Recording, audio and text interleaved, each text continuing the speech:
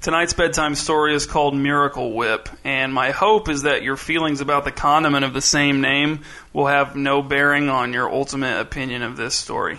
Let's begin. Whenever visiting nobles, ladies, or other kings praised King Lionel for the harmonious way that his subjects got along with each other in his comfortable little kingdom, he always gave all the credit to Miracle Whip. The other area kings wasted their days settling petty disputes, rubbing their throbbing temples in frustration as their subjects accused each other of every imaginable offense without a shred of evidence, chewing up hour after hour with conflicting and unprovable accounts of what had happened. But Miracle Whip allowed King Lionel to spend his time in more productive ways, planning improvements for his kingdom's infrastructure, practicing the lute, lecturing Prince Fillmore about boar hunting techniques, granting titles to his friends, whatever he wanted. Wealthier kings had offered King Lionel preposterous sums for Miracle Whip, had told him to name his price, but he knew that peace of mind and free time were invaluable. King Lionel's grandfather, King Hubert, had brought Miracle Whip back from a long voyage to the Far East. He didn't remember purchasing it, which probably meant he had acquired it while drunk, a habit of his that had filled whole rooms in the castle with useless junk that his ancestors were still trying to get rid of. Miracle Whip was one of his very few worthwhile acquisitions, and even it probably would have been disposed of or forgotten beneath a pile of shoddy tapestries if it hadn't happened to be lying nearby when King Hubert suspected a servant boy of stealing a pastry while his back was turned. Miracle Whip didn't look miraculous in any way. It was clearly very old, but otherwise just a regular leather whip, 7 feet long with a soft grip and a ragged tassel on the end. But when King Hubert struck the sniffling servant boy across his bare back, the wound was inflicted upon his own back instead, blood soaking through his royal tunic as he groaned with pain and fell to his knees. The servant boy looked on in horror with his smooth white back unscathed, afraid that he would somehow be blamed for this as well. As King Hubert lay on the floor and tried to figure out what had happened, he saw the missing pastry lying face down under the table where it had fallen, and he realized that the servant boy was in fact innocent. It was at that moment that he realized Miracle Whip had miraculous powers. It wasn't long before Miracle Whip was being used to settle every dispute. Whenever someone accused someone else of a crime, after a few cursory questions, the accuser was handed Miracle Whip and instructed to whip the accused. If the accused was guilty, Miracle Whip worked like a regular whip and the accused received the appropriate punishment for the crime. But if the accused was innocent, the wounds appeared in the flesh of the accuser, who was then whipped savagely with a regular whip by a court-appointed whipper. Before long, no one was accusing anyone of crimes that they weren't absolutely positive the accused had committed. By the time King Lionel's father, King Rowan, took the throne, the kingdom had nearly seen the end of speculative accusation. Unless there was substantial evidence or a group of reliable eyewitnesses, no one wanted to accuse anyone of crimes they weren't absolutely certain the accused had committed. And when accusations were made, Miracle Whip made long arguments and presentations of facts unnecessary. It was a huge time saver. King Lionel had actually never seen Miracle Whip perform its miracle. Since everyone knew about Miracle Whip's special properties, the only people who ever got whipped anymore were guilty people, and Miracle Whip proved it again and again by rending their garments and ripping their flesh just like unmiraculous whips do to everyone. Justice was not a vague concept in King Lionel's kingdom. It was as easy to grasp as Miracle Whip's well-worn grip, always close at hand and always final. Late one night, Gilbert, a servant boy and the 16-year-old son of one of the palace cooks, was wandering by himself through the halls when he came across one of the palace's many opulent guest rooms. The door was standing ajar. Peering inside, Gilbert saw that whoever was staying in the room was not there, but had left a beautiful jeweled figurine of a swooning mermaid sitting on a table just a few feet from the doorway. The desire to possess the figurine overcame him so suddenly and fiercely that without checking to make sure that the coast was clear, he ducked into the room, grabbed it from the table, and darted back into the hallway, colliding with Count Borning, who was just returning from a refreshing stroll down to the conservatory and back. In the resulting uproar, Gilbert refused to confess to stealing the figurine. Even though he had been caught red-handed, he insisted that he'd done nothing wrong as vehemently as if he actually hadn't. He knew that, being guilty, Miracle Whip would certainly wound him and make his guilt known to everyone, but if he continued to deny the theft, there was still a chance that some stroke of luck or a miracle of a different kind might spare him in the encounter with Miracle Whip, the resulting lashing and the loss of his job. A confession would leave no room for fate to intervene. He was not the first to think this way while being dragged to the throne room to be judged by Miracle Whip. It was quite common for the accused to protest their innocence right up to the moment when Miracle Whip tore them open, and afterwards too, insisting that Miracle Whip had made a mistake. They were never believed nor pitied. "I didn't do it," cried Gilbert as two royal guardsmen pulled his shirt over his head and forced him to grab the freestanding whipping post that had been placed in the middle of the throne room. Gilbert's mother stood nearby, shaking her head, her narrow red face creased with disappointment. Because of the late hour, there were not the usual number of spectators and gawkers. King Lionel, who had been pulled out of bed to deal with the problem as quickly as possible because of Count Borning's wealth and political importance, sat on his throne and tried not to roll his eyes as Count Borning gave Miracle Whip a few practice cracks. No one bothered to contradict Gilbert's frantic denials, since Miracle Whip would reveal the truth soon enough. "Count Borning," said King Lionel, "of what do you accuse the servant boy Gilbert?" "Trying to steal my swooning mermaid figurine," said Count Borning, "but I caught him." He cracked Miracle Whip again, theatrically. "Since you dragged me out of bed," said King Lionel, "I can only assume that you're absolutely sure of this fact." "I am," shouted Count Borning, grinning and eager. "Then may Miracle Whip serve as the agent of true justice," said King Lionel, reciting the official words in a bored voice. "Har!" shouted Count Borning, rearing back and snapping Miracle Whip across Gilbert's exposed back. Gilbert felt nothing, but he heard the crack, Count Borning's shrill cry of pain, and the sound of Miracle Whip falling to the tile floor. King Lionel overcame his surprise at the sight of Count Borning panting on his hands and knees, his face contorted with confusion and suffering, and said, "Count Borning, Miracle Whip has shown you to be a false accuser. The court-appointed whipper will now see that true justice is served."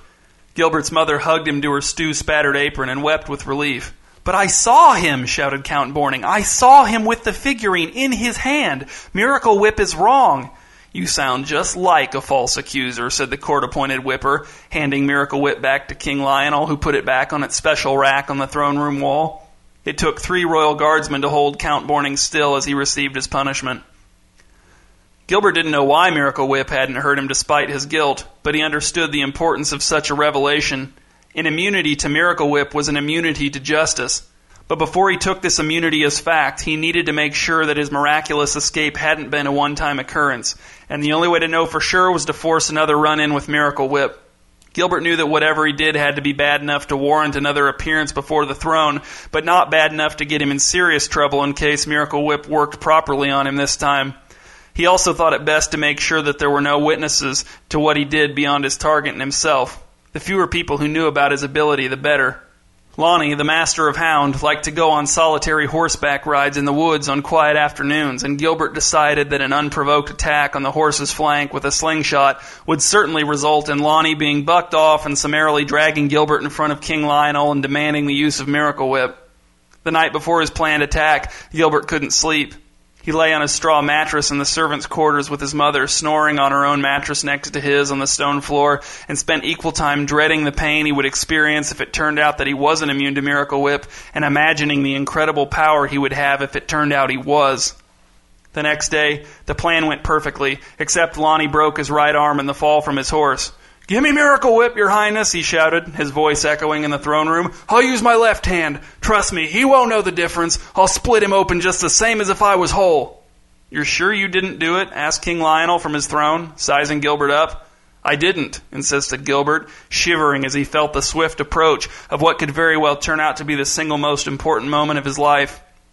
He peeled his shirt over his head and turned his back to Lonnie, grabbing the post with both hands. "All right," said King Lionel, lifting Miracle Whip down from its rack. "Then may Miracle Whip serve as the agent of true justice." Lonnie grinned as he took the whip with his left hand, raised his arm over his head, and struck Gilbert across the back, yelping as he felt the blow across his own shoulders, staggering forward, almost falling into Gilbert before regaining his balance and shouting, "No! No! I saw him shoot my horse with his slingshot, Your Majesty! I know it was him! I'm a trustworthy man, Your Highness! I'm honest!" "Apparently not," said the court-appointed whipper, stepping out of the shadows with an evil-looking regular whip in hand. Gilbert put his shirt back on. He looked at Lonnie as he took his place at the post. Lonnie looked back at him with fearful comprehension. "I told you I didn't do it," said Gilbert to everyone. In the weeks that followed, Gilbert began to test the possibilities of his power. He dumped a bucket of cold, filthy water on Lord Grout while he slept in his chambers, threw Lady Friedish's parasol into the moat, and snatched a meat pie out of Sir Gormer's hand and devoured it in front of him. Each time Gilbert and his accuser appeared before King Lionel, the king looked more and more worried. He became more hesitant to bring Miracle Whip out right away, asking the accuser specific questions about what they claimed Gilbert had done, asking if anyone else had seen what happened, and giving Gilbert opportunity after opportunity to confess. But Gilbert wouldn't budge. He knew that, in the end, King Lionel would have to use Miracle Whip. If he didn't, he would be publicly admitting that Miracle Whip wasn't completely trustworthy, the entire justice system would crumble, and his days would be spent trying to make sense of endless he-said, she-said trials just like every other king in the area. As King Lionel and Gilbert watched Sir Gormer receive his whipping from the court-appointed whipper, King Lionel held Miracle Whip very close to his face, looking at it intently for any sign of defects. "Why have so many people been falsely accusing you recently, boy?" Gilbert struggled to keep a sober expression on his face. "I wish I knew, Your Highness. It must be some sort of class prejudice." King Lionel frowned. "Then why aren't the other servant boys being falsely accused?"